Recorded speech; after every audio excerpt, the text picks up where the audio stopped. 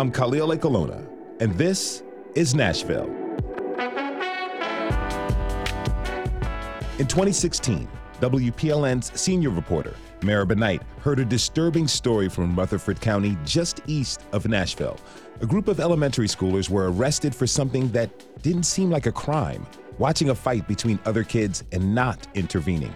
Meribah dug in further and discovered a series of lawsuits that revealed a staggering pattern of young kids in Rutherford County being jailed for minor offenses.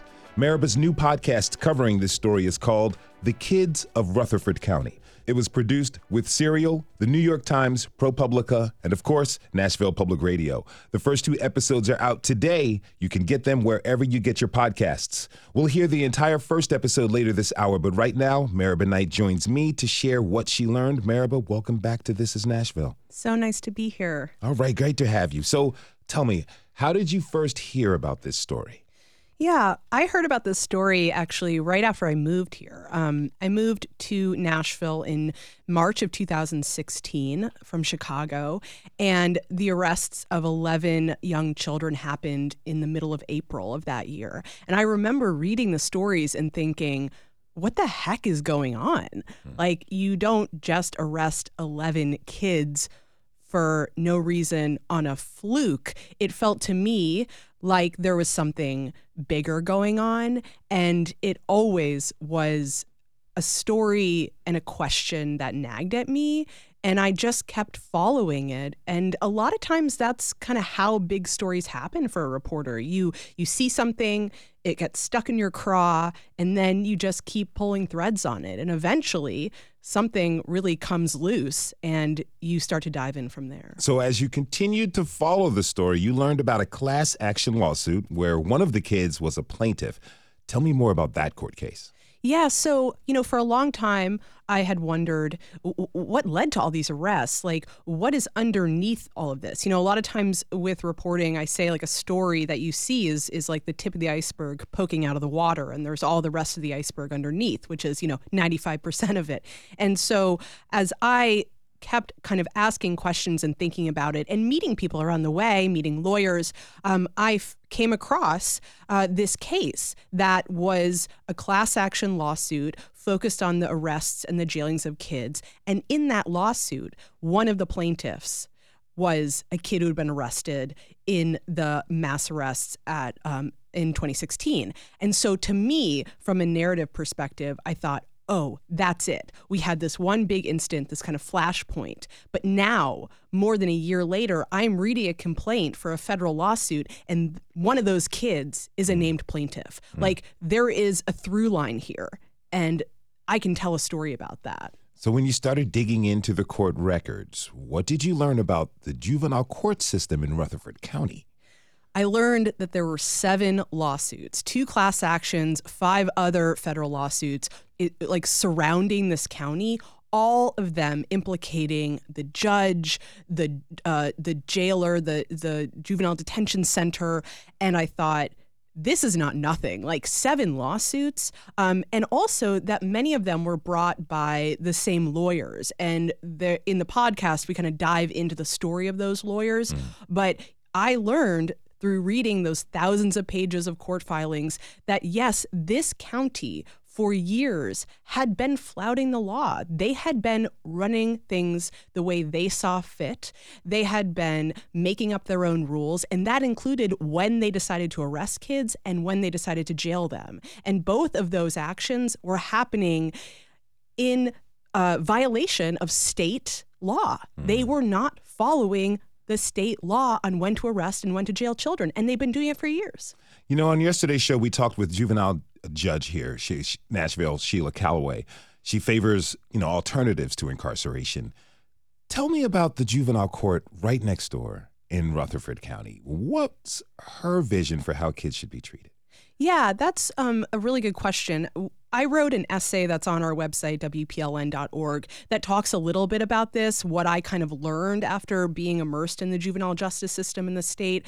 What I write is that juvenile judges have an immense amount of discretion. And as one lawyer put it to me, it's like the Wild West. You go to one county and it's progressive, you go to another county and it's incredibly conservative. And that is the case. Like Sheila Calloway is a very progressive judge. She's looking for alternatives to incarceration. She is looking for diversion programs. She's saying, we don't make kids better by shaming them and jailing them. We make them better by listening and giving the proper supports and allowing them to be diverted from the justice system so they don't get stuck in this loop. Other counties, they feel very differently. The judges say, no. As is the case with Rutherford County, the judge there, Donna Scott Davenport, was very much kind of spare the rod, spoil the child. And she took a consequence-centered approach. The science that I've read backs up Judge Calloway's approach much more as an effective way of dealing with children. But yes, every county has their judge, and judges in juvenile court have an immense amount of discretion. There is no jury in juvenile court. So a judge who's overseeing a case, they interpret the facts and they interpret the law. That is not the case for adult court. Now, the juvenile court judge in Rutherford County had a radio show. How did she use that platform to defend what she was doing? That was one of the most interesting parts of this story, especially from an audio standpoint.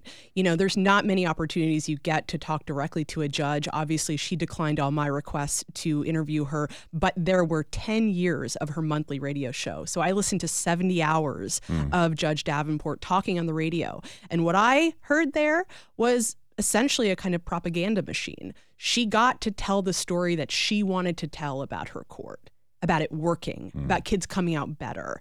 My reporting did not show that, but she was able to go on every month and tell the story she wanted to tell. We're about to go to break, but tell me real quick, what happened to those elementary schoolers who were arrested in 2016? They all filed lawsuits, and they all settled those lawsuits from anywhere between $30,000 and almost $90,000. So they all went to federal court and said what happened was wrong, and they got money. And some of them went on to be part of this class action. All right. Now we have to take a short break. When we come back, Meribah Knight will take us behind the scenes of the reporting process for her new podcast, The Kids of Rutherford County. You can join the conversation by tweeting us at This Is Nashville.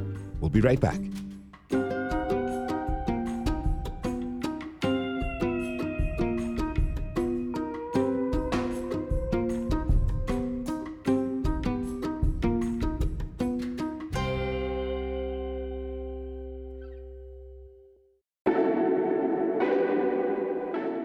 I'm Khalil Colonna, and this is Nashville.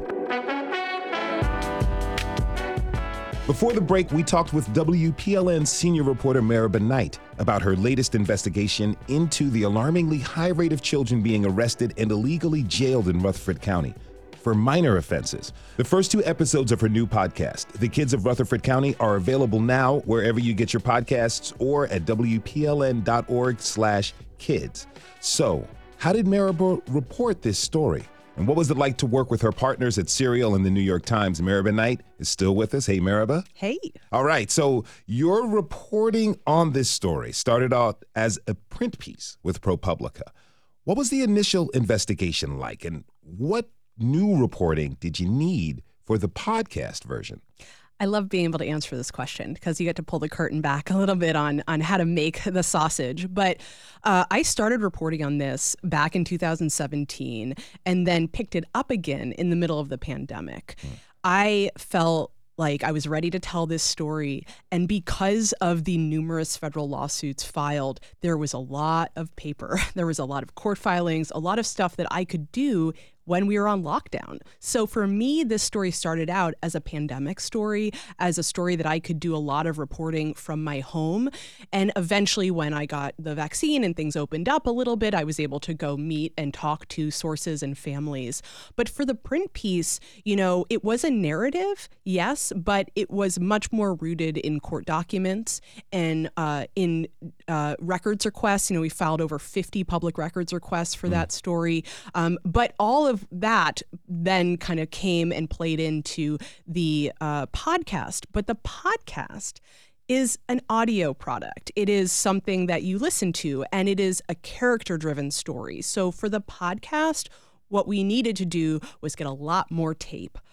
The first episode that you'll hear later this hour is actually all found tape. It is a tape that I got through public records of all of the investigative interviews surrounding that arrest of the 11 children. So that I did get during the pandemic, but the rest of it was all sit-down interviews that I did with sources and characters that I realized I needed those people to drive the story.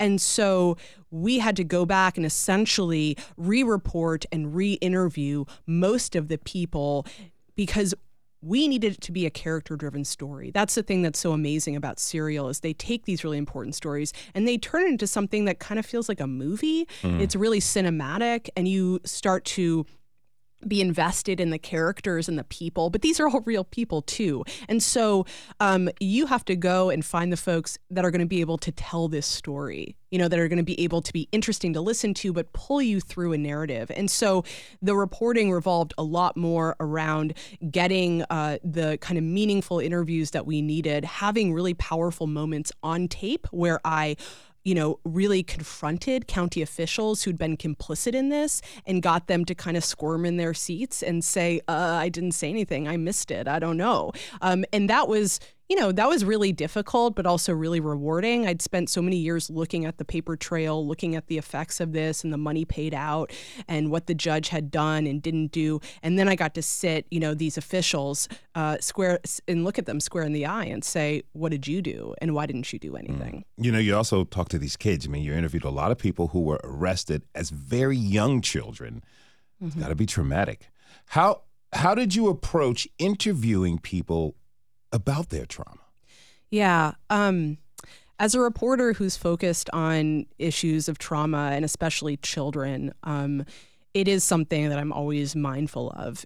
When you sit down to tell me your story, I am doing it for my job, but this is your life. And so for me, it's really important to let the child lead. In this case, many of them were now young adults. And I simply asked them to tell me their story of what happened. For some of them, it unfolded over a number of calls. For others, it just kind of all spilled out.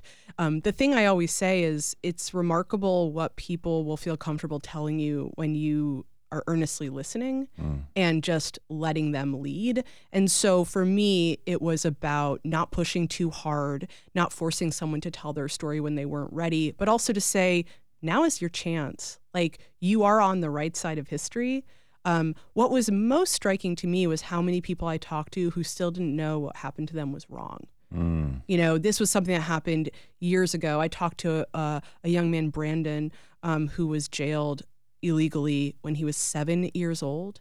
That sat with him for his entire life. At that point, when he was jailed, he said he didn't even know what jail was. And now we are here, 20 years later, almost, and he is finally realizing that that was really wrong. So sometimes the conversations were about processing this in the moment, where they realized, they thought they were a bad kid. They thought this happened to them for a reason. And then they suddenly realized that narrative is wrong and that they've had an injustice happen to them. So sometimes it was also just giving them the space to kind of work through it on their own, just with me listening and kind of saying, I guess I wasn't a bad kid, but here I am. Yeah. Because some of them had ended up in prison. Some of them, it was interesting because some of the kids I talked to, it was a real scared straight moment. I never got in trouble again. That was terrible. For other kids, it was, I was a bad kid now. So I lived up to that. And I'm on parole. I was in prison for 10 years. What did they tell you about their treatment in jail when they were kids? It was so shocking. I mean, they told me, and there were these stories that would come up again and again. I mean, even the names of specific guards that they all had to take a shower in front of a guard. Many of them told me about one guard who just looked at them weirdly in the shower. The commonalities among the stories were really striking. They would be stripped down, forced to shower in front of a guard, given a jumpsuit, put in a cell. Many of them were put on lockdown, which was a form of solitary confinement. I mean, this was really traumatic for them. I just can't even imagine like being a 12-year-old who's already kind of uncomfortable with your body and don't know who you are, and then forced to strip down and have a guard watch you shower. It was really those smaller moments, as well as these really bigger, like catastrophic things like being locked up in a cell 23 hours a day with a board over your window and nothing but a Bible and a cup.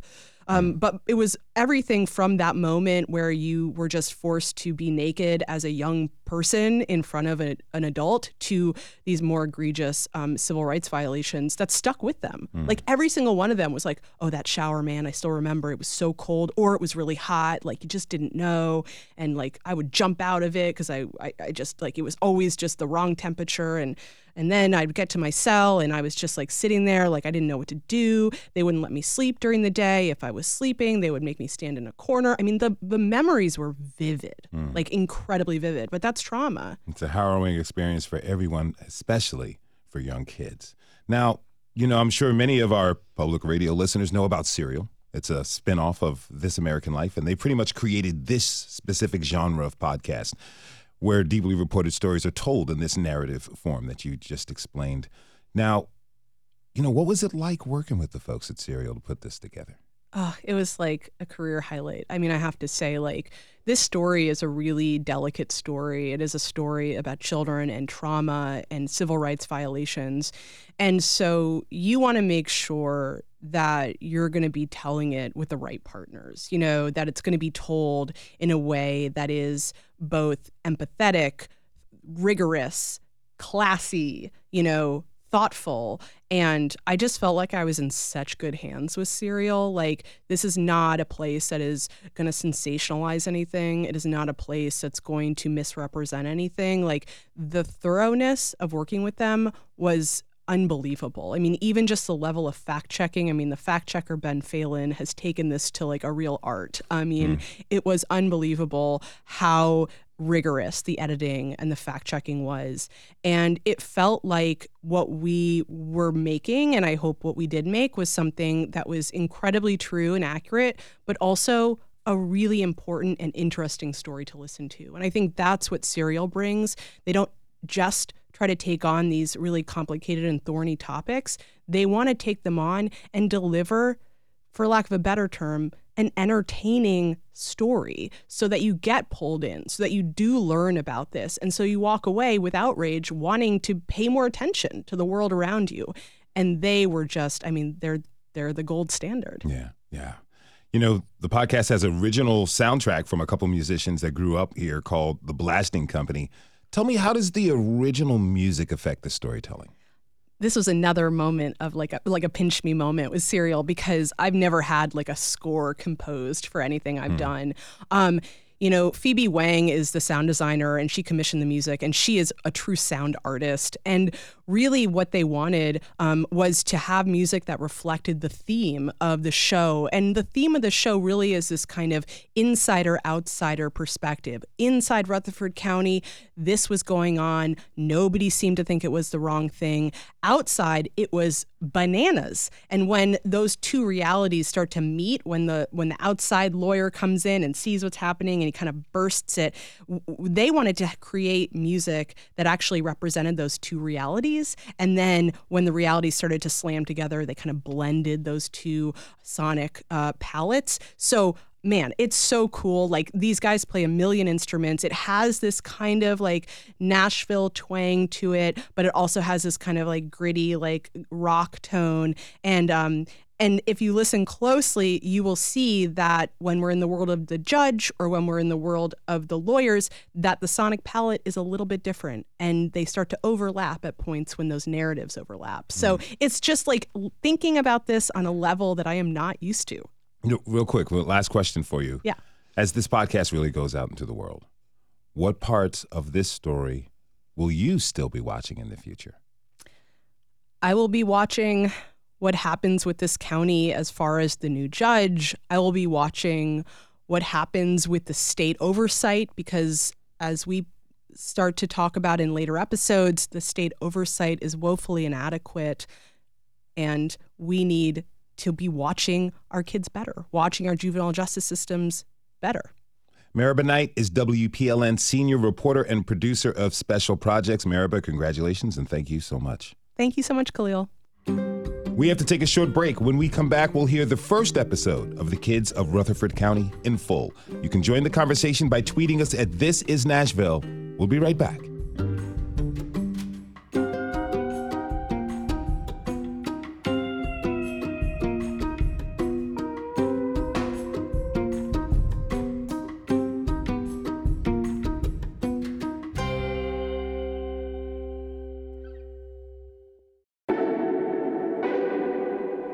I'm Khalil Ekolona, and this is Nashville.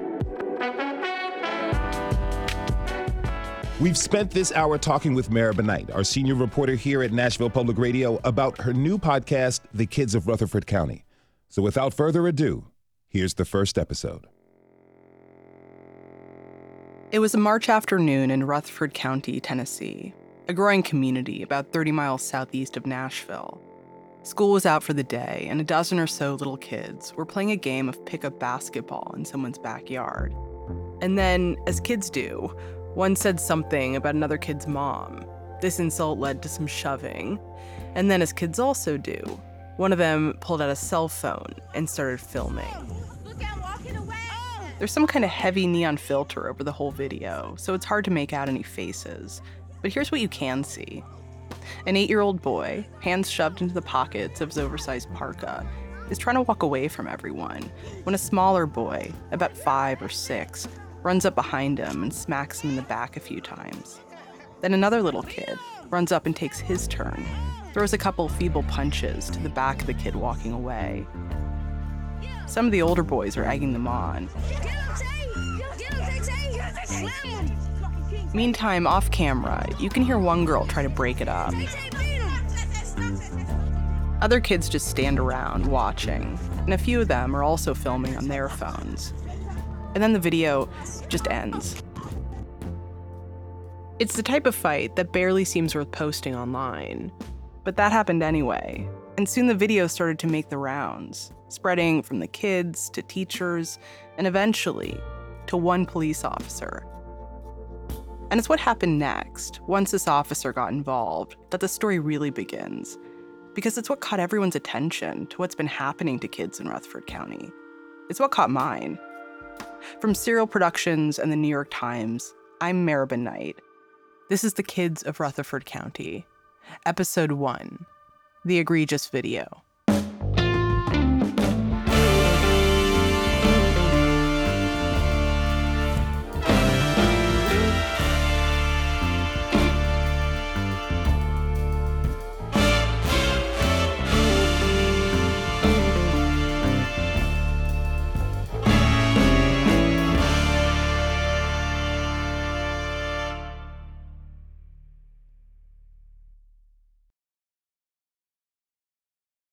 A few weeks after the fight, Alexia Martin got a call from a police officer named Crystal Templeton. She said that my kids was on the video instigating a fight. She was like it was bullying, and she would like to talk to them, and that they wouldn't be in no type of trouble. So I made plans to meet Mrs. Templeton. Later that day, Alexia and her 10-year-old daughter, Imarie, drove to meet Officer Templeton on a side street. So when I got there, Miss Templeton shows me the video, and I was like, well, that's not my kids, this bullying. And she was like, well, I want to talk to the other kids and let them know what they're doing is not right. No one is in trouble. I was like, well, okay. She said, so can you identify your kids?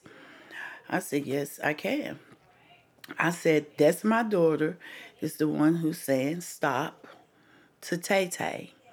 That's my son over there. He's in the video, but he wasn't saying nothing, instigating nothing. She said, so who are the rest of the other kids? So my daughter, she wrote down all the kids' names, and we gave them to her. The whole thing seemed very casual. Alexia doesn't remember Officer Templeton even telling her that she was conducting an investigation. So when Imarie, Alexia's daughter, leaned over the hood of the police car and wrote down the names of the kids in the video, she had no idea that what she was doing would lead to 11 kids, including herself, getting arrested.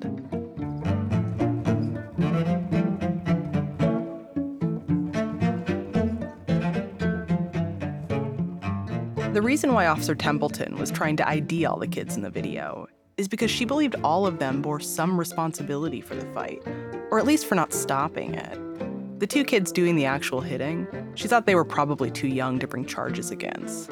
They looked like they were about 5 or 6 years old, and in Rutherford County, they generally didn't charge kids under 7. But what about the other kids? The kids standing around, the kids egging it on? Officer Templeton wondered if there was a charge that would apply to all of them. So, relying on the memory of a 10-year-old, Officer Templeton took the list of names given to her by Imarie and headed to the county's judicial commissioner's office for guidance on what to charge them all with. In Rutherford County, judicial commissioners are the people who approve charges. At their office, the commissioner searched the state's database, and they found a statute that seemed to fit the bill: criminal responsibility for conduct of another. Officer Templeton would later say, quote, "I looked at the charge to the best of my ability from my experience, was like, yeah, that's the charge." The judicial commissioners signed off. Petitions were secured. Word went out.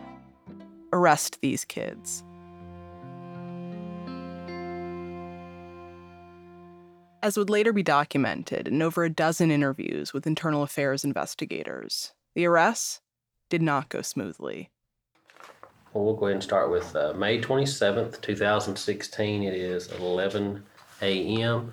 Sergeant Craig Snyder, Office of Professional Responsibility. In an office at the local police department, Tammy Garrett, the principal at a school called Hobgood Elementary, sat down with two of those investigators. When did you become aware of the arrests that were going to take place at Hobgood at your school? The investigation or the arrest? Well, the investigation. Oh, okay. We're going to try to go in chronological. Principal Garrett told the investigators that Officer Templeton had shown her the video of the fight on a Wednesday, and by Friday morning, Templeton called to say the police were coming to Hobgood to arrest some girls who were in the video. But right away, Principal Garrett was concerned, partly because the kids Templeton named, well, Garrett hadn't seen all of them in the video. There were kids that I knew that I didn't see in there that are good kids at school that I started thinking, what's going on? I didn't see any of those kids. Did she mention how she had identified those kids? She had talked to some kids and the parents, is what she said. And so I thought, well, she's an investigator, not me. Maybe things I didn't know. Still, Principal Garrett was worried. It was her 4th year as principal at Hobgood Elementary, and she'd spent those years working hard to build trust with parents and the kids at her school. She thought it certainly wouldn't help that relationship if she was allowing police to come to the school and arrest kids, but she believed she didn't have a choice in the matter. Principal Garrett said Officer Templeton assured her the arrests wouldn't be disruptive. She said, I want to promise y'all that they weren't going to be handcuffed and that I'll be there. I'm going to take care of this. It'll be discreet. Garrett told Templeton her preference was that the girls be arrested before school let out. She didn't want a bunch of students in the hallways or the yard or in the bus lines seeing their classmates get taken out by police officers. But as the day wore on, getting closer to school dismissal at 2:30, Officer Templeton still hadn't shown up at Hobgood. Instead, 3 different police officers came. And that's when things got confusing. Crowded into the assistant principal's office, discussing what to do next, Garrett said one officer, in a tactical vest, was telling her, go get the kids. But a second officer was telling her, don't go get the kids. That officer seemed to be having second thoughts about the whole thing. So he kept telling me, hey, this is not right. I don't think this is right. What was he specific with anything? So he said, this is going to blow up, this is going to blow up, you shouldn't do this is not right. Meaning the arrest? Uh-huh. And I don't know what to do. The officer telling Principal Garrett not to go get the kids was Chris Williams. In his internal affairs interview, Officer Williams said when he learned what these arrests were about, he was shocked. It was just like, what in the world? He was like, what in the world? Because he'd seen the video of the fight the night before, after Officer Templeton had asked him to check it out. And he remembered when he watched it. I was like, that's the egregious video that you were talking about? And she was like, yeah. And I'm like, well, if you follow any group of kids that get off the bus home, this is what you're going to see. This is normal behavior for most kids. Then there was this. All the kids in the video were black, and most of the students at Hopgood were black or Latino. Williams, who's also black, said he didn't think Templeton, who's white, was intentionally going after these kids because of their race. But he also said he couldn't help but wonder if something like this would happen at a school that was mostly white. Back in the assistant principal's office, Williams started calling up the chain of command, if not to stop the arrests, at least to slow things down while they got some clarity on the situation.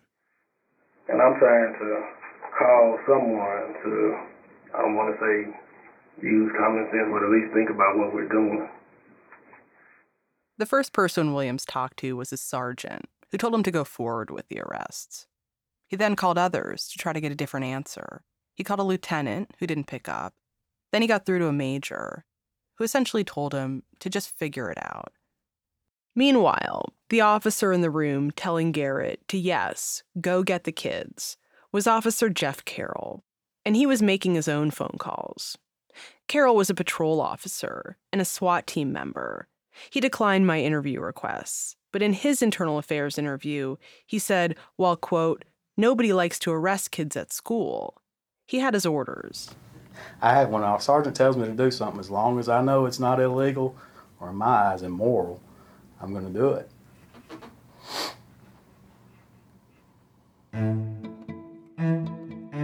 So who finally said, go get the kids? Carol. What made you listen to Carol at that point? You said they were saying don't do.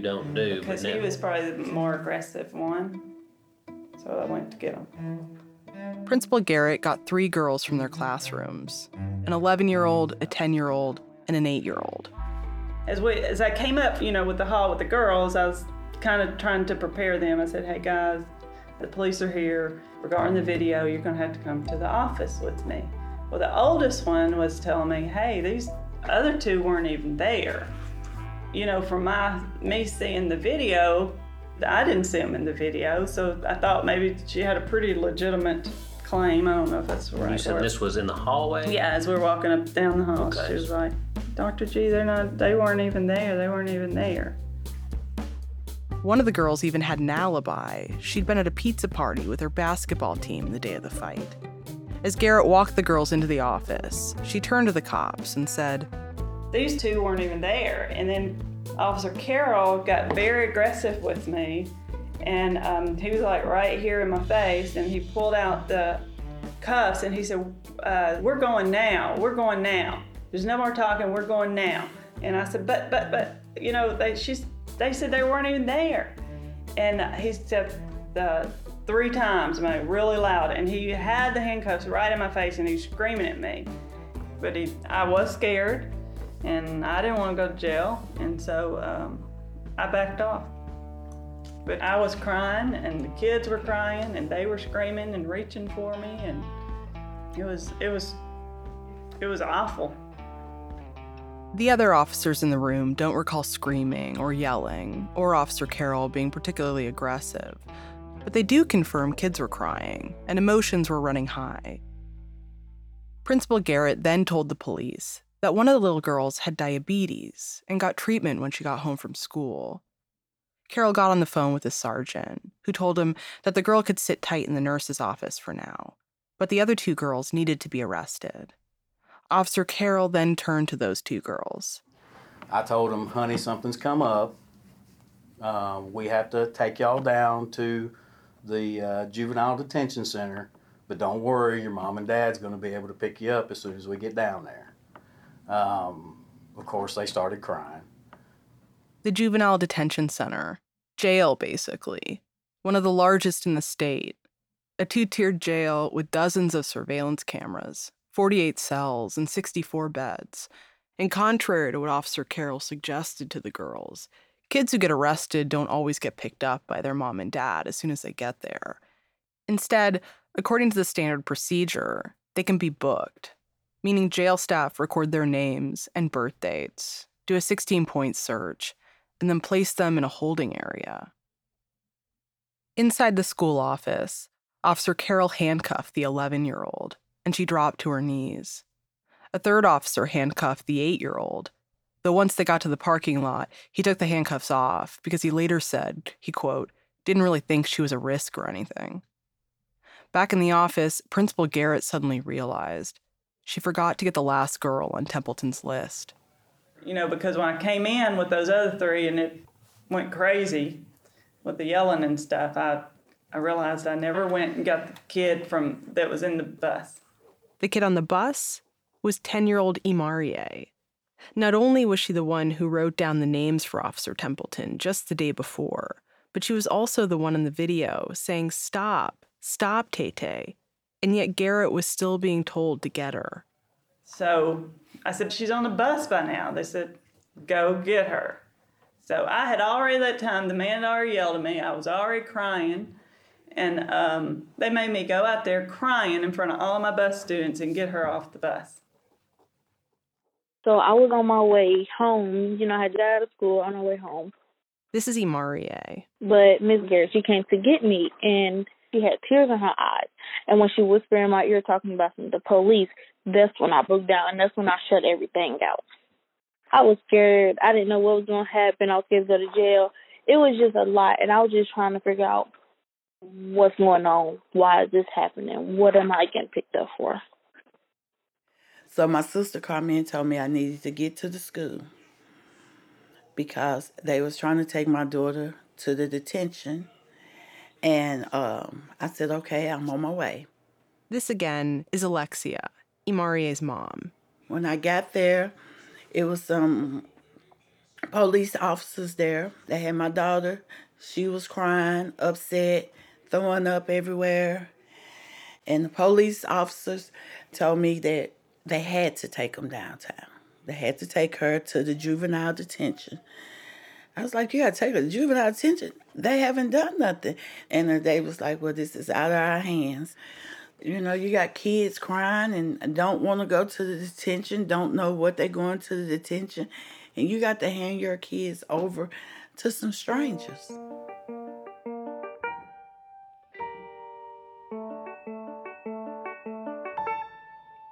In total, 11 kids from across the county were brought to the juvenile detention center over that video. One of them by mistake, so she was released immediately. But the other 10 kids were processed. When Imarie was taken to the detention center, jail staff recorded her name and birth date, searched her, confiscated her jewelry, all her small rings, and then placed her in a holding area. I just remember being in there cold and hearing the sound of the buzzers go off and the doors open and shutting, and I was scared. Imarie and 5 others got to go home the day they were arrested. But 4 boys, 2 10-year-olds, an 11-year-old, and a 12-year-old, they were kept in jail overnight. 2 of them were held all weekend. One of the boys told me about how he was forced to shower in front of a guard and then given a jumpsuit and put in a cell alone, which was all standard procedure for kids put in detention in Rutherford County. During waking hours, the kids aren't allowed to sleep. I spoke to many people who told me that if they did fall asleep or if they were caught lying down, the guard would bang on the cell door to wake them up or force them to stand in the corner of their cell for long periods of time. 10, 11, 12-year-olds are kids who play freeze tag at recess. They still snuggle on the couch with their parents and hold their hands when they get scared. In other words, these were kids. More about what happened once the rest of the county and the world got wind of the arrests after the break.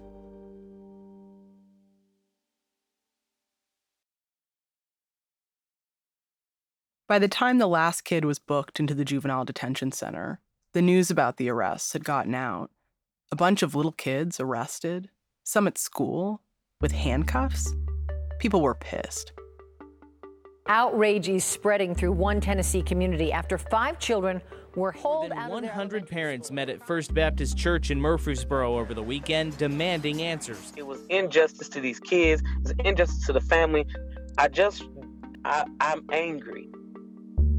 The shock spread beyond just Rutherford County. Stories about the arrests appeared in the New York Times, the Washington Post, the Daily Mail. Fueling the outrage, it turned out that the charge brought against the kids, criminal responsibility for conduct of another, it's not actually a charge. It's a little technical, but criminal responsibility is a legal theory, one that was misunderstood by both Officer Templeton, who launched the investigation, and the judicial commissioners who approved the charges. The cases against the kids were later all dismissed. Soon after the arrests, the chief of police called for a thorough investigation to get to the bottom of what happened. Of the 20 people interviewed, investigators spent the most time with Officer Templeton.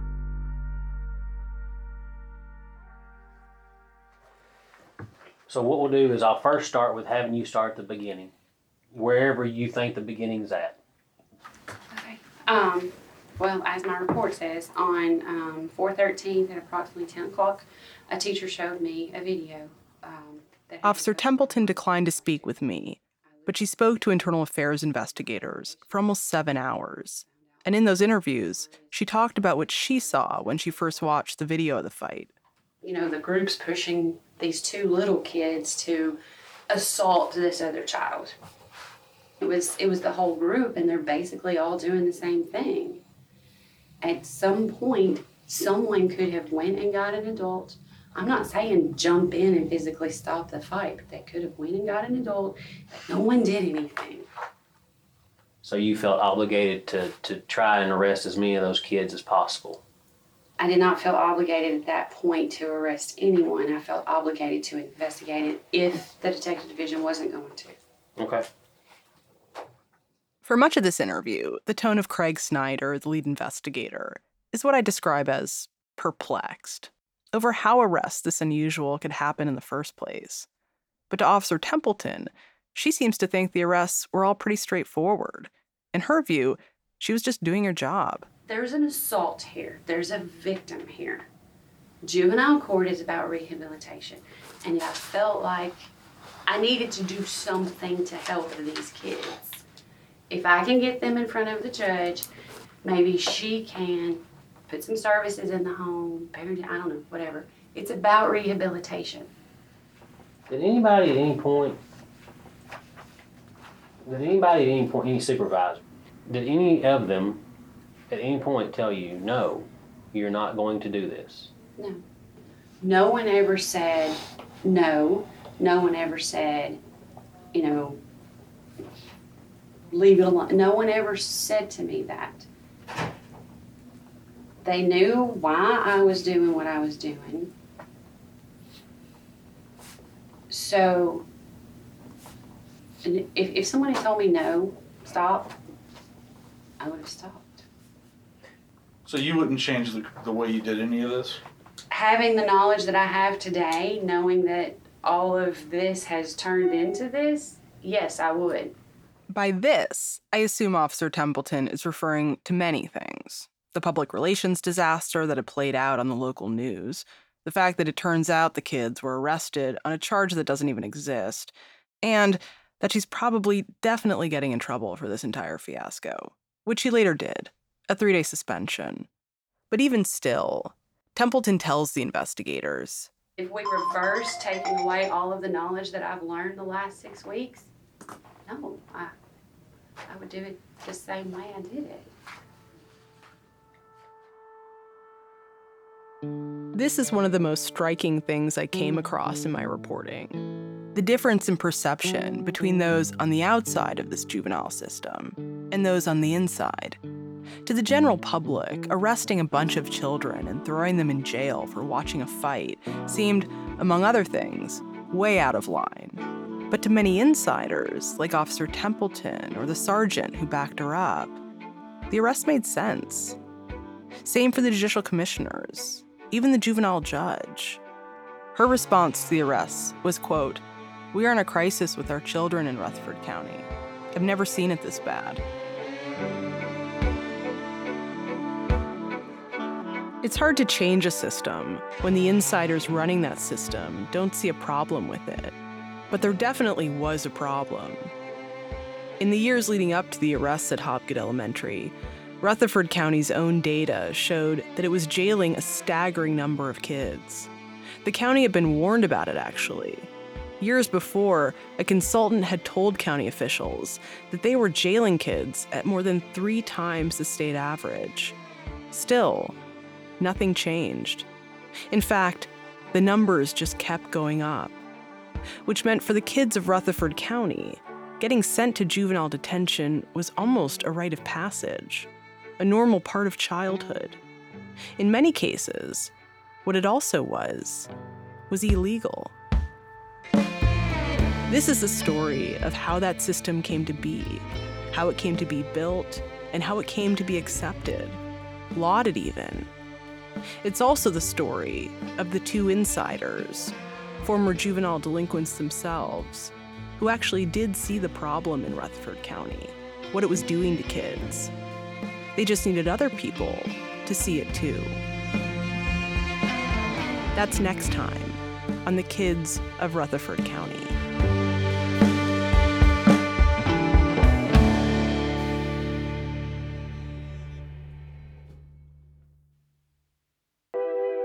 The Kids of Rutherford County is a co-production of Serial Productions, The New York Times, ProPublica, and Nashville Public Radio. It was reported by me, Meribah Knight, with additional reporting from Ken Armstrong. The show is produced by Daniel Guillemette, with additional production by Michelle Navarro. Editing from Julie Snyder and Jen Guerra, along with Sarah Bluestain and Ken Armstrong at ProPublica, and my colleague Tony Gonzalez at Nashville Public Radio. Additional editing from Anita Badajo and Alex Kolowitz. The supervising producer for Serial Productions is Ende Chubu. Research and fact-checking by Ben Phelan, with additional fact-checking by Naomi Sharp. Sound design, music supervision, and mixing by Phoebe Wang. The original score for our show is from The Blasting Company. Susan Westling is our standards editor, and legal review from Dana Green, Alameen Sumar, and Simone Procas. The art for our show comes from Pablo Delcon. Additional production from Janelle Pfeiffer. Mac Miller is the executive assistant for Serial. Sam Dolnick is the deputy managing editor of The New York Times. Special thanks to the folks at ProPublica, including Stephen Engelberg, Charles Ornstein, Susan Carroll, Alex Meyer-Jeske, and Hannah Frescus. And at Nashville Public Radio, thanks to Emily Siner. The Kids of Rutherford County is produced by Serial Productions, The New York Times, ProPublica, and Nashville Public Radio.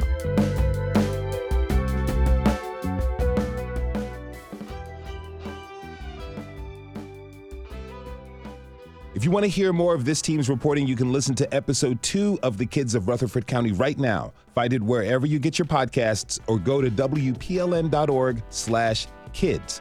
And thanks to you for tuning in this hour. This is Nashville is a production of Nashville Public Radio.